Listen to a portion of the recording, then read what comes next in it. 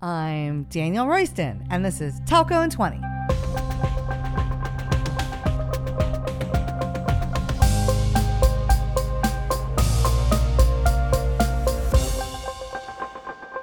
There's an MVNO out there that has won just about every UK customer service award. I'm talking about British MVNO, giffgaff. In 2020, when the company announced they were going all in on the public cloud, a lot of industry pundits said they had sold their soul to AWS. But did they?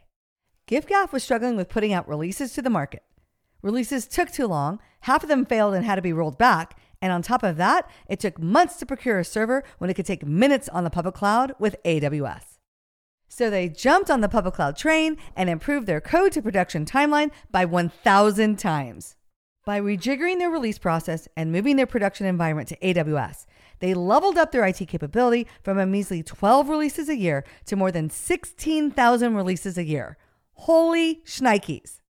Today we're talking to the trailblazer who spearheaded giffgaff's strategy, Steve McDonald, Chief Operating and Technology Officer of giffgaff.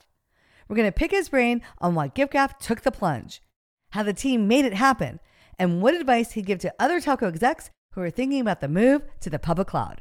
So, let's take 20. Steve McDonald is the Chief Operating and Technology Officer at giffgaff. Hi, Steve. Welcome to Telco in 20. Hi, thanks for having me. Yeah, I am super excited to hear about giffgaff and what you guys are doing with AWS. And so, to kick us off, in 2020, I read a press release from AWS about how giffgaff was moving everything they could to the public cloud. And so I was super excited to read about that. And I wanted to hear the story of how you went all in on the public cloud. I guess there's a bit of a backstory to this. Sure. To how we got there and why. Yeah. It goes back probably 3 or 4 years.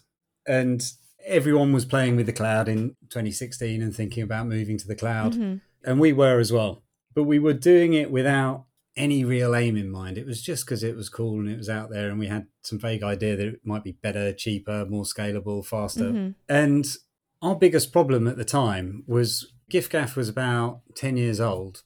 And over those first 10 years, we'd focused on building a member base, building a business. And that meant features had taken priority over everything else. And we'd accumulated a whole bunch of technical debt. And that was fine to start off with, but it had started to get unmanageable levels. And we found ourselves in the position where we were trying to release code, and it was really, really hard. Mm-hmm. I'll give you a picture of what a release looked like. Yeah. A bunch of engineers and testers and operators would get up at about 3 a.m. on release day. Yeah. And they'd make their way into the office and they'd start to do the release, which was entirely manual. Yeah. And at about 6 o'clock, they'd have everything out and they'd start to do a bit of testing and then they'd realise that it hadn't worked. And so then they'd roll it back. Mm-hmm. And that happened about 50% of the time that we tried to do a release. Yeah. We'd have to roll it back because there were bugs in it that we didn't know why they were there. They'd just come up in production. Those guys love their job. Yeah. A lot of very tired people on a release day. Yeah. And no one liked it. It was horrible. Mm-hmm. And the business was frustrated as well, right? Because we had all of this great stuff that we wanted to get out to members and we couldn't. And of course, the next release happens. And not only have you got the changes from the last 2 weeks, but the 2 weeks before that as well, because the last release failed. Yeah. So changes mounted up and it became a bigger and bigger problem. And so we kind of took a step back from AWS for a sec and thought, what's our problem here? Releasing is our problem. Yeah. This process is our problem. And so we mapped it all out.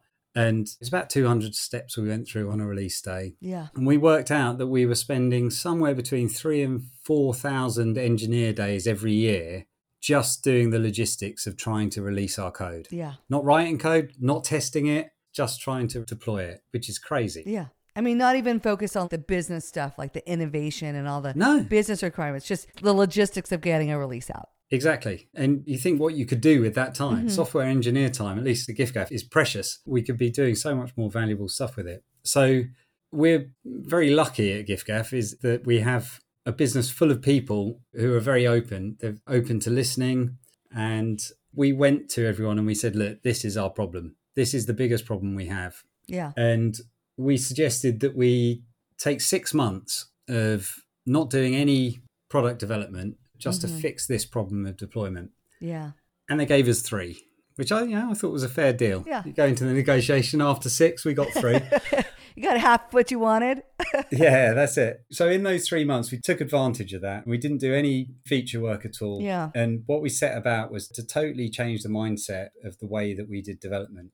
And our aim was to go from manual releases that were done out of hours to automated deployments that were done during office hours when everyone was there to support them. Perfect. And if you think about that for a sec, it's a huge mindset shift. Yeah. So as an engineer, whether you're on the testing side or the development side, your role fundamentally changes. You're not just writing code. You're not just testing for bugs in someone else's code. You're responsible for writing a bit of code that's going to go to production, and it has to work, and it has to be reliable, Right. and it has to get to production quickly. Right. And that was a massive change for everyone. And was there one big change that you guys made in your process that got not only your people to change, but also impacted the process and actually helped you get to your final destination? Was it like one big change or a bunch of little ones? No, it was thousands of little changes. Yeah. Every team had their own way of doing it. That all had to change. Every person had the role that they were comfortable with. That had to change. Yeah. All of our ops team were very used to being in control of the releases. On the one hand, they hated it because they were up at 3 a.m. and having to deploy this buggy code. But on the other hand, it's quite comfortable. They knew everything that was going on in the system. So you've got to change that mindset as well. Lots of job security. Yeah, it is just thousands of little changes. I mean, obviously a big one was a move to fully automated testing. Yeah. Taking that approach of if you write a line of code, you're also responsible for testing it.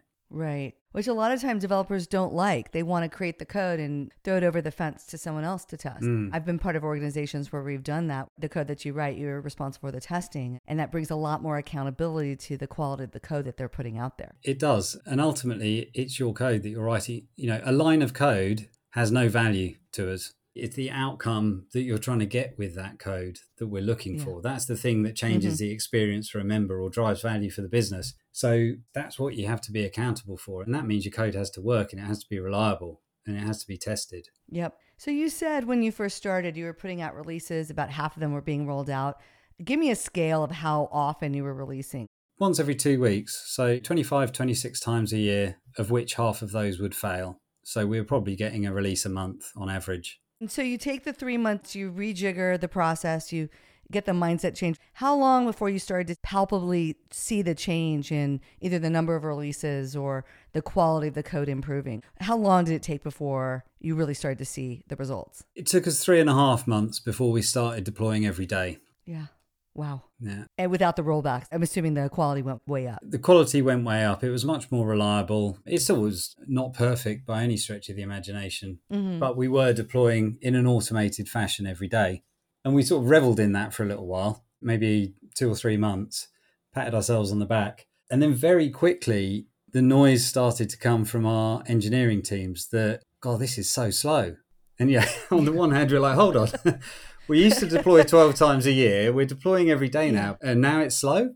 But actually, I think that was a really good thing because the discipline in our teams had gone up and their bar was set much higher. And they were starting to complain that once a day was too slow. So we upped it to twice a day, which wasn't dramatic at all. It was just running the same pipeline twice. And had you moved your build process onto AWS? No, we're still totally in our data center doing this. Wow. Okay. Got it. So this is, I guess, probably 2018, 2019, something like that. Yeah. It's at this point as we started to go, well, what's the next stage, right? We're doing deployments twice a day. It's still a bit slow. It's still a bit clunky. We've got this monolith, so we're smashing everyone's changes together and that gets complicated. Yeah. And it's at that point that we started to kind of re-architect the system. And we initially started to break things off into microservices, to build everything new as a new microservice and to, again, do that in our data center.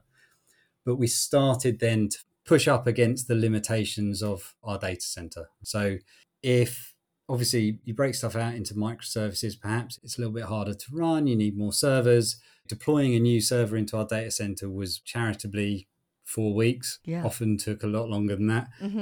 Yep. And so we started really finding those limitations. And we also had a massive database outage as well. A couple of controller cards in one of our servers went and it left us without a database for about 6 hours, which was pretty catastrophic. Yeah. And that really prompted us to go, right, how can we accelerate now our journey to AWS? Yeah. And what we're after is speed of deployment and reliability. Yeah. Those were the two reasons that we were moving to AWS. So it felt at this point, we started to kind of coalesce behind the reason for AWS. It wasn't just cool and vague. It was, no, we want speed and we want reliability. Purpose. Yeah. And so you're in a data center. Did you guys lift and shift and then start to retool with AWS services and products? How did you guys lift what you guys were doing and get it to AWS? We deliberately didn't do a lift and shift. And partially that was because we felt like we were going to take our existing systems with all the compromises and flaws that they had and put all your problems in AWS. Yeah, and we weren't sure that was really going to get us the benefits that we were looking for. Would it be any more reliable? Maybe a little bit, but probably not an awful lot. Would it be any faster? Well, no, because our build process was a couple of hours for that build pipeline to run. So we really wanted to break this down into independently deployable services. So we started to build everything new on AWS in our kind of target architecture. Yeah. And decided that we would come back a little bit later to the big nasty monolith, and we'd move that a bit later. And that started to work quite well. And this was when we really started to see a bit of an explosion in the number of deployments that we were doing. So whilst our legacy stack was still going twice a day, I think over the course of about 12 months, moving into AWS, we went up to about 6,000 production deployments a year. Right? Wow. So real kind of step change. And partly that was down to AWS and being able to stand up infrastructure quickly and all of that good stuff. But partly it was down to the architectural change as well. We were starting to deploy independently rather than deploy one big lump at a time. Yeah. And I guess probably the next thing that happened was we got a bill from AWS. And it was big. Well, or bigger than you thought. It's a pay-as-you-go model. You pay for what you use, so it's entirely fair. But I think we had maybe undercooked how much we thought we were going to use. Yeah, yeah. And we took a close look at it, and we realised that actually a big part of this cloud strategy for us was going to have to be cost optimization. Yep. We're quite proudly a very lean business, and we needed to make sure that discipline of being efficient, we took over to the cloud as well. Yeah, and I think this is a common thing when people first move to the cloud. They do a case study on the back of an envelope or a very detailed Excel spreadsheet, and then they move in and everyone's really excited. It's so easy to spin up a side server or a little test thing, or I'm going to go play with something, and you start to see those bills, and there is a little bit of bill shock that happens. And so I always tell people, that cost optimization team, people thinking about what you're using and how you're using it, how you're managing and tagging servers and things like that, has to start pretty early. You can't move a bunch of stuff and then do it. It's a little bit harder. And so it sounds like you guys started to build up your cost optimization chops, because it's not just financial. It's also a little bit technical, because there's an element of, well, what's the workload and what tools are we using, and should we use this database over that database? And so It sounds like you guys pretty early in the journey were like, whoa, we need to start to pay attention to what we're using and how we're using it. Well, there's the easy stuff, the discipline of don't leave stuff hanging around if you're not using it. And that's very easy to cover off. But we ended up re-architecting our solution again to optimize for costs. So we run our entire production estate on EC2 spot instances now. Yeah. And they're the excess compute that AWS has that it's currently not selling to anyone. And they sell it off very cheaply. Yeah. And that's brilliant. But the flip side of it is, if someone wants one of those and will pay full price for it, they'll take it away from you with, I think it's 120 seconds warning. 2 minutes. Yeah. So you have to be in a position to move your workload pretty quickly, where within 2 minutes, you can build a new server, you can insert it into the cluster. We do that now about 60, 80 times a day. Yeah. Build a new server, stuff it into the cluster because one of our spot instances has gone away. It's things like that, Yeah, that's pretty high capability on the cloud journey, at least from telcos. That is absolutely a great pattern to use. And it means that you have a high capability on your team to think in that way, take that risk, understand that a server might be blown away with 2 minutes warning, and then be able to rebuild the server quickly and still keep running. I think that's amazing. Also, you're making sure that your infrastructure as code is actually representative of what's in your environment. And quite often we see drift there, where someone makes a change manually to something and doesn't reflect it in the code, and all of a sudden those two things aren't aligned anymore. Rebuilding stuff frequently makes that a non-problem, which is great. And so where are you today? You said you'd taken up releases up to about 6,000 releases a year, up from 26. And then today, where are you guys? How often are you putting out, I guess now they're micro releases, but how often are you pushing code to production? The last couple of years, between 15 and 16,000 releases a year. Yeah, wow. And that seems to be pretty stable. Yeah. That gets us the efficiencies around deployment that we've been looking for. And we can focus on other things as well. Yeah. And if you had to do it all over again with all your lessons learned, would you go back in time and tell 2017 Steve to do anything differently? Or like, you got to go through this journey. This is a pretty typical journey. What advice would you give to another telco exec who's embarking on an all-in move to the public cloud? I think you do have to go through the journey. I think it's not about the cloud. The cloud is a part of it. Having a solid reason for it is really important. Yeah. Making the time to build your architecture in a way that it can take advantage of the cloud is really important. And I think one of the biggest things for us, what made this a success, was the support that we got from the rest of giffgaff. Yeah. They listened, they understood the problems, they felt the pain, and they placed trust in us to fix it. Yeah. And I think sometimes that's quite rare to find. What I love about your story is how much you're bringing, I call it HR change management. Change management really is an HR strategic move. People sometimes think of HR as just like benefits and onboarding and things like that. But so much of it is a receptive culture to this kind of change. You highlighted that the business was willing to pause on all features to let you figure it out. There was probably experimentation and setbacks that sometimes, if you're not in a supportive culture where people understand that you're learning and there's going to be some failure here and there, but there's a long-term goal. And so it sounds so much like not only your own team, the IT people and the developers understanding what you're trying to do, but also the larger organization being supportive. And I think that is so critical to big changes like what you guys did, which is completely revamp your release process, move it from under your own roof and your own data centers into the public cloud. And so that is so key, is having great support culturally from the people. And so that sounds like that was a big part of your success. Yeah, absolutely. Awesome. Well, speaking of culture, I hear you are a classical pianist with a T. So who's your favorite composer? Is it Rachmaninoff, Mozart? Is there a particular composer's music that you love to play? I think you're getting your diploma in classical piano. I love playing a bunch of the classical and romantic composers, but Chopin's probably my favorite. Rachmaninoff is a close second. Yeah. Beethoven is a third. But there's so much to choose from. The repertoire in piano music is absolutely enormous. And I'm slightly in awe of all of these composers that lived hundreds of years ago and did more in their short lives than I think I could ever hope to achieve in mine. No, that's amazing. My mom forced me to play piano. I played tennis. And the rule was if I was going to play a sport, I also had to play the piano. But in my state, I live in Texas, there's a famous piano competition. It's held every 4 years called the Van Cliburn International Piano Competition. He's a wonderful pianist. They most recently held it in 2022. And so, Steve, if you're ever in Texas, I guess the next one's in 2026, maybe we can go check it out. Absolutely. I'd love to. Yeah, awesome. Well, Steve, this is a great discussion about what you guys have done with AWS in your release process. And in a short period of time, you guys have completely changed it, and wish you guys the best of luck. giffgaff always wins best customer experience. And so continued success to you guys over at giffgaff. Thank you so much. Thank you. Stick around because we're ending each podcast with a Telco in 20 takeaway. I have 20 seconds to tell you something you need to know. Listen to what Steve said in our discussion.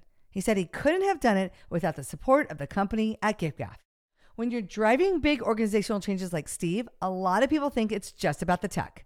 But really, as a telco executive, you will need a strong HR partner that can help you map out the cultural changes required to complete such a revamp.